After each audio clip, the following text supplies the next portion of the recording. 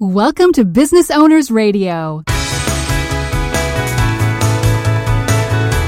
Business Owners Radio, where established business owners get the latest insights, strategies, and practices to grow a sustainably profitable business. And now, taking care of business, your hosts, Craig Moen and Shai Gilad. Welcome to Business Owners Radio, episode 45.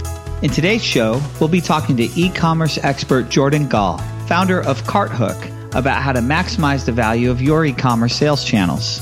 Jordan is going to tell us about the proven practices used by his company and many others to make your e-commerce selling more successful. Good morning, Craig. Hey, good morning, Shai.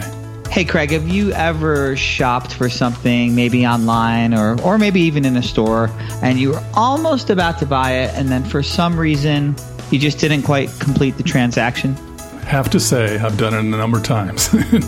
Yeah. You know, buying online is kind of fun. It saves tremendous time and really works well for a lot of things. Every once in a while, you get a recommendation in a blog or so forth. Someone says, oh, this is really great, and check it out. And there was one I recall just a few months ago that looked like a smartphone almost. It was a display that went on your bicycle for racing and that. To be able to get a lot of the information that your smartphone, in this case an iPhone, was collecting and transferring that data via Bluetooth right to that screen that was mounted on your bike.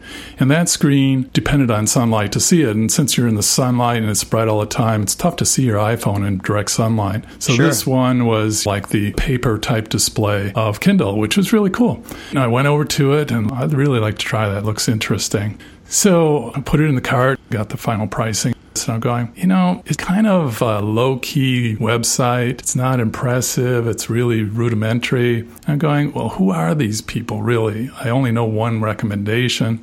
So I looked at the about, and it just looked kind of squishy. It didn't give me the trust level. There's nothing to indicate to me that there was really some time and effort spent into really polishing those to give me all the indicators. And so I decided I'd rather back away and research it more. And so I left it. And there you go, that abandoned cart. You see it in the shopping stores all the time, right? Yes, you do. And abandoned carts are a serious business issue for people that sell online. It turns out that about 68% of all carts are abandoned on the average website.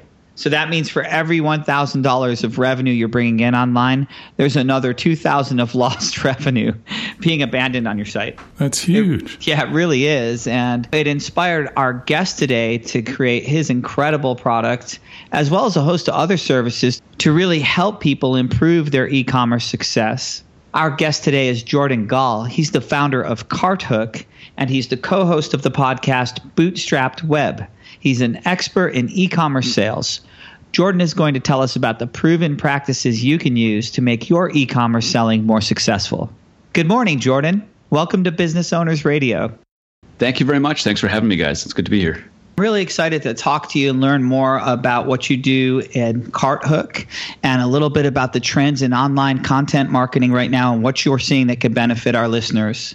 Could you tell us a little bit about yourself, your background, and how you got started? Sure. So, as it often does, goes back to growing up in an entrepreneurial family. So my father's the classic immigrant entrepreneur.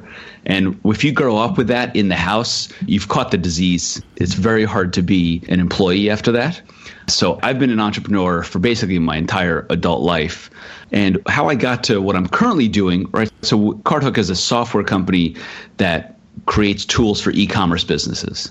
The way I got here was I actually started an e-commerce business selling physical products, mostly drop shipping, with both of my brothers. And that business took off after a year. And then that's kind of what led me into the software realm. I wanted to stay within the e-commerce business. And so I went from running my own e-commerce business to kind of creating software that I wish existed.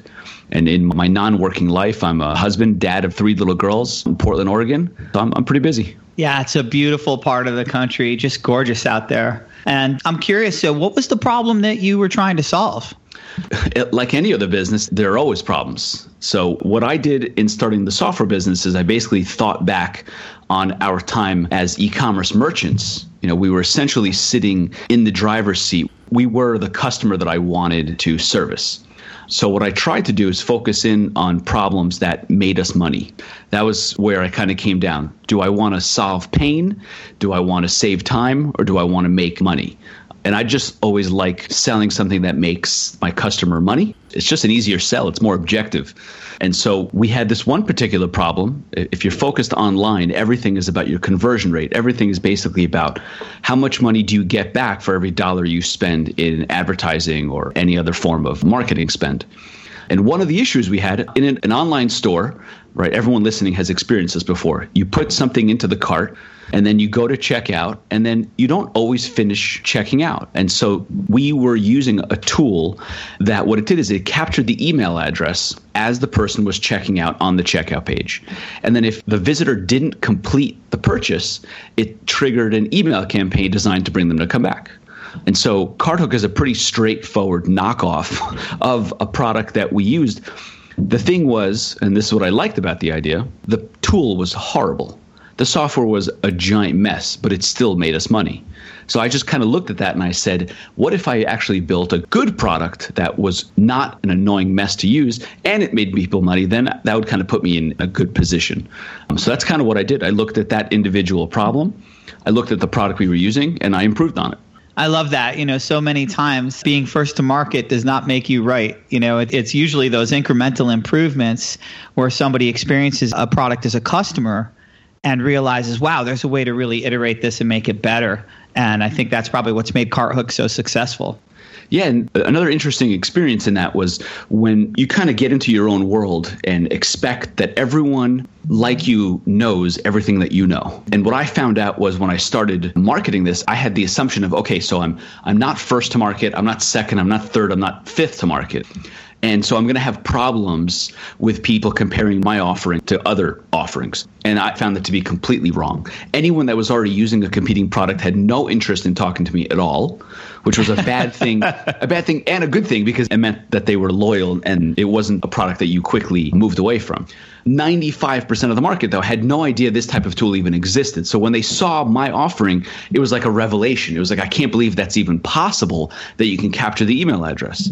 So it's kind of an interesting lesson in not assuming that your market already knows everything that you know. And that's great too, because in this age of abundance, sometimes we assume that everything is everywhere. And like you said, it's easy to jump to that conclusion that, oh, therefore I shouldn't do it or there won't be enough of a market.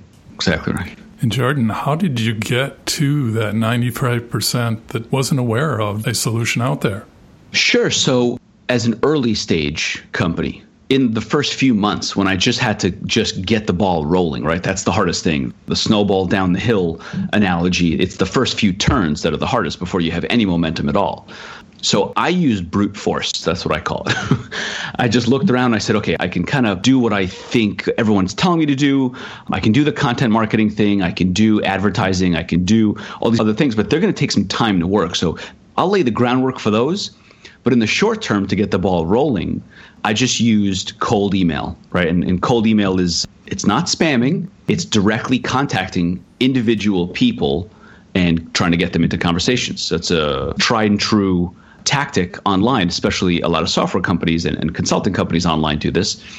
So what I did was, because our software worked with individual technologies, meaning it only had integrations with certain e-commerce platforms, I went out to a company called BuiltWith that allows you to search through technology. So I could say, everybody on the Magento platform, I want that list.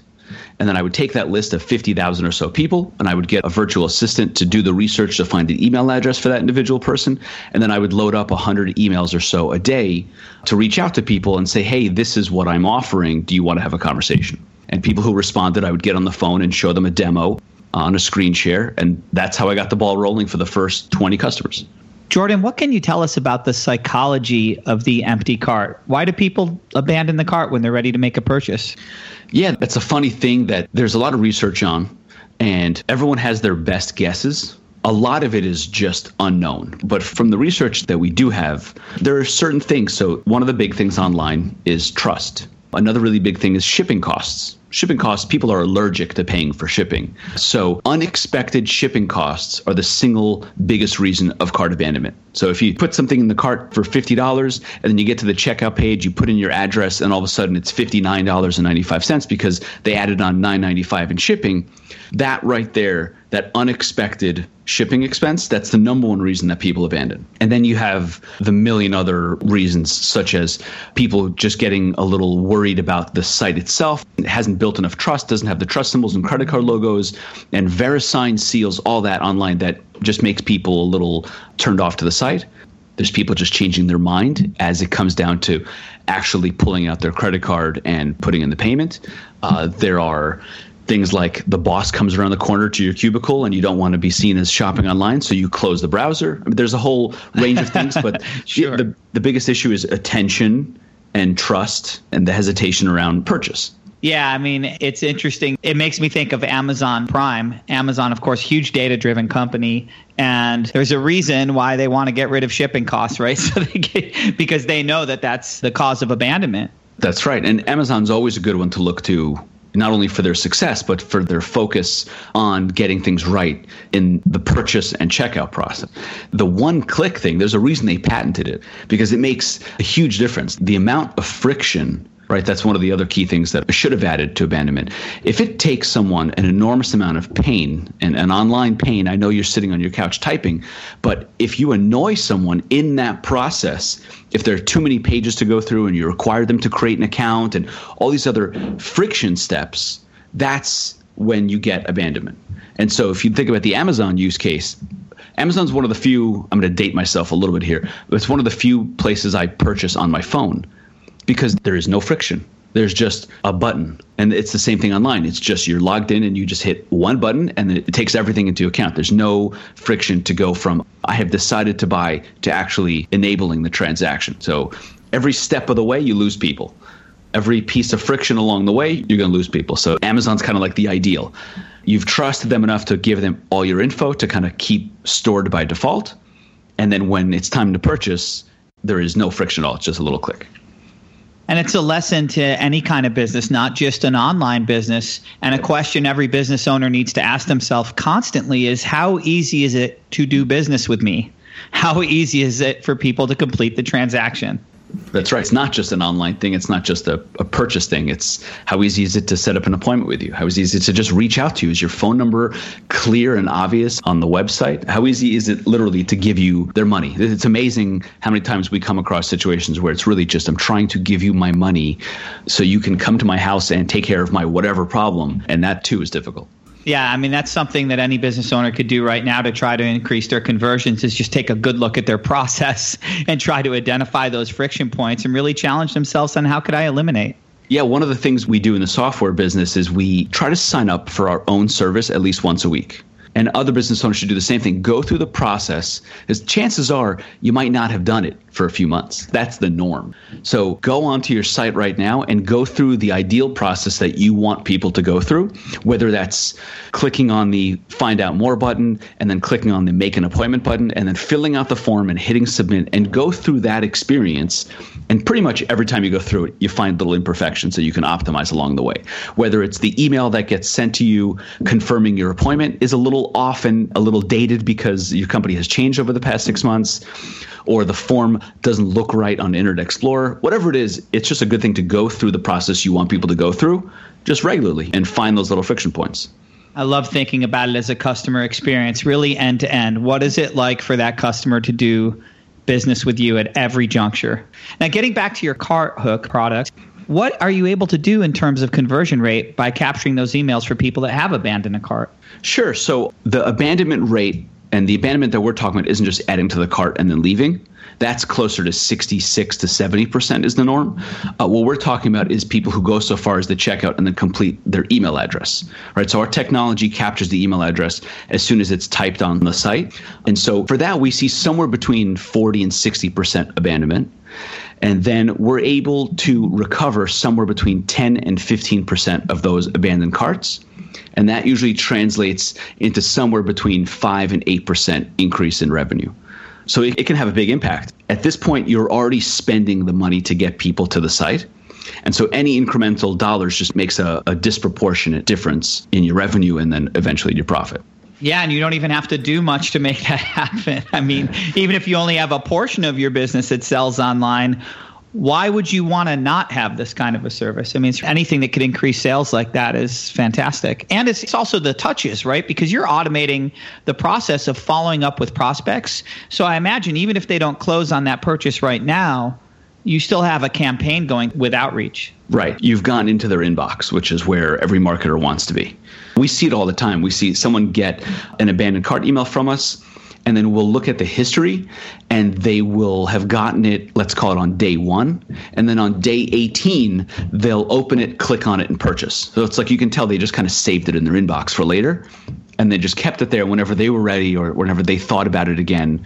So it's just a powerful place for the marketer to be, to just sit in the inbox. Sometimes it goes ignored, sometimes it gets acted upon immediately, and sometimes it gets saved for later. Jordan, you're really involved in the online marketing industry. What are you finding to be really a waste of time nowadays in online marketing? So the big themes happening in online marketing right now is that it's like a relationship-based approach. You are unlikely to get what you want, which is, more often than not, either a sale or a sign-up of some type. It's unlikely to happen the first time someone comes across your website and your business. So you have to kind of acknowledge that and just come to terms with it. So what we see online is you'll see a lot of people who are doing it right. You go to their website, and of course, there's the opportunity to sign up to purchase. But where people are really excelling, the companies that are doing much better than the norm, than the average, is they're taking a longer term approach. So you get to their site, but they're starting to offer you pieces of value that are related to their service or products, but that aren't a direct ask to purchase. So what do I mean by that? So if you go to, right, let's use ourselves as an example. If you go to carthook.com, of course you can sign up. But then we have a podcast and we have a blog. And when you get there, you get offered certain pieces of value. So someone in our target market is obviously interested in increasing conversions or improving customer service for their e-commerce business, something related to what we offer, but not directly related. So when you get to a blog post, we'll offer you something of value. Download this PDF cheat sheet on the best performing apps for your Shopify store. And so that looks like this little insignificant thing off to the side, but that's actually how you end up getting your clients, because they'll see that piece of value, they'll click on it, they'll put their email address in, they'll get that piece of value, and the first touch in your relationship was you giving them something of value. And now they're on your email list, and you provide them additional value. And then maybe a month from today, they'll get an email from us saying, hey, we're doing a webinar next week on how to do X, Y, and Z. And then they'll attend the webinar, and that will be a slightly more direct sell. It'll still be value-based. It'll still be, we're going to teach you something valuable for you. And also, if you want to use our software, here's an offer for people who are on the webinar that's kind of better than the offer that you get if you're not on the webinar. So that might have taken 6 weeks to happen.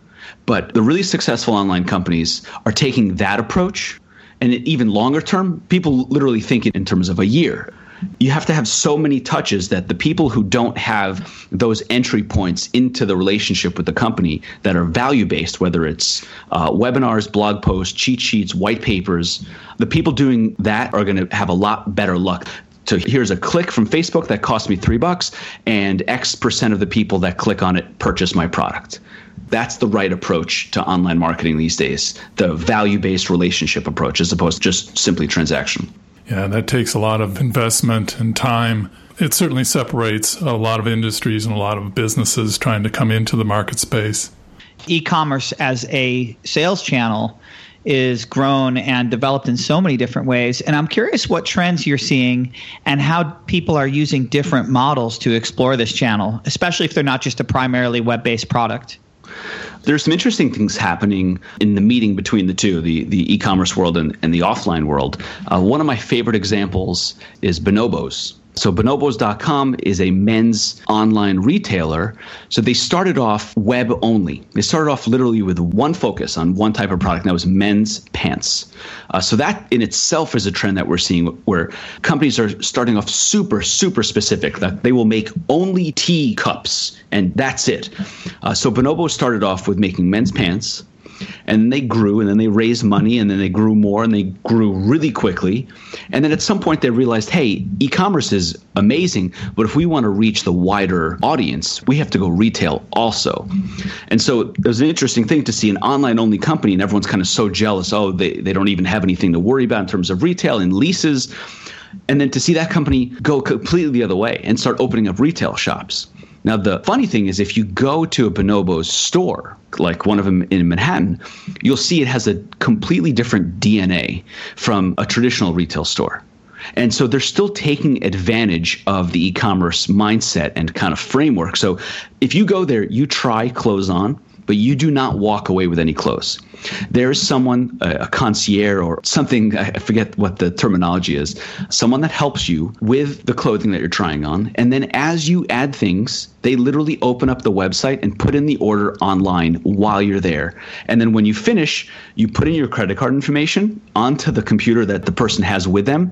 You complete the order, and then you walk out of the store without any clothes, and it gets shipped to you as if you just bought it online. So even with a retail and a lease and everything else that they have to worry about now that they didn't previously, they still have it in their DNA that they don't need to carry too much inventory, and they can still do things very, very differently. So that's kind of a cool example of the e-commerce channel powering the retail, and now they can go a lot bigger with their retail stores as well. Yeah, it's interesting. And just thinking about recurring revenue and how important it is to try to find a model for your business that can generate recurring revenue when it comes to increasing the value of your business. It seems like there's so much opportunity in e-commerce that whether you're in a service or a product business, you really need to explore what can I do to productize what I'm doing? How can I find a way to get at least a portion of this online and take care of this channel? Yeah, I agree with that 100%. And that brings up the other big trend that we've seen over the past year is people kind of pushing the physical product model into a subscription model. So one of our most successful integrations is with a company called Cratejoy, and they are a platform for stores that want to sell things on a recurring basis. So everything from Japanese anime of the month to military gear of the month clubs, all these of the month things that are basically how can we fit a physical product business into a recurring revenue model? People have figured out all types of ways. We have a beef jerky of the month club using our product.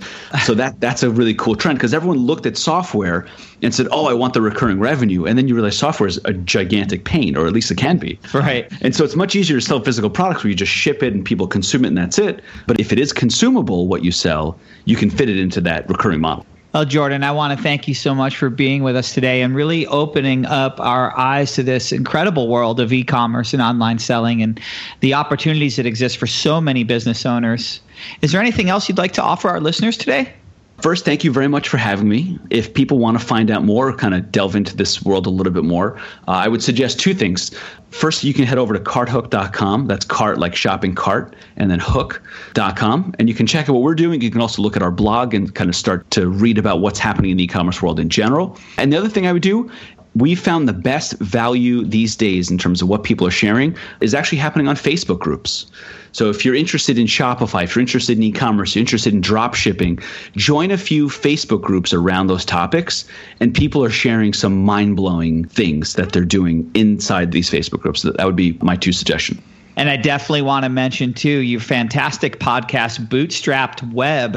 Our listeners may want to check that out as well. It's just so many great lessons and things that you've learned in bootstrapping your business. And there's just great advice for anyone that's trying to grow their business that way. Well, thank you very much. Thanks very much for having me. Our guest today has been Jordan Gall, founder of CartHook and co-host of the podcast Bootstrapped Web. You can learn more about Jordan and find out how to receive professional-grade e-commerce optimization advice in the show notes at businessownersradio.com. Thank you for joining us on Business Owners Radio. We hope you enjoyed today's show. As always, you can read more about each episode along with links and offers in the show notes on our website, businessownersradio.com. We want to hear your feedback. Please leave comments on this show or suggestions for upcoming episodes. Tell your fellow business owners about the show, and, of course, we would love the stars and comments on iTunes. Till next time, keep taking care of business.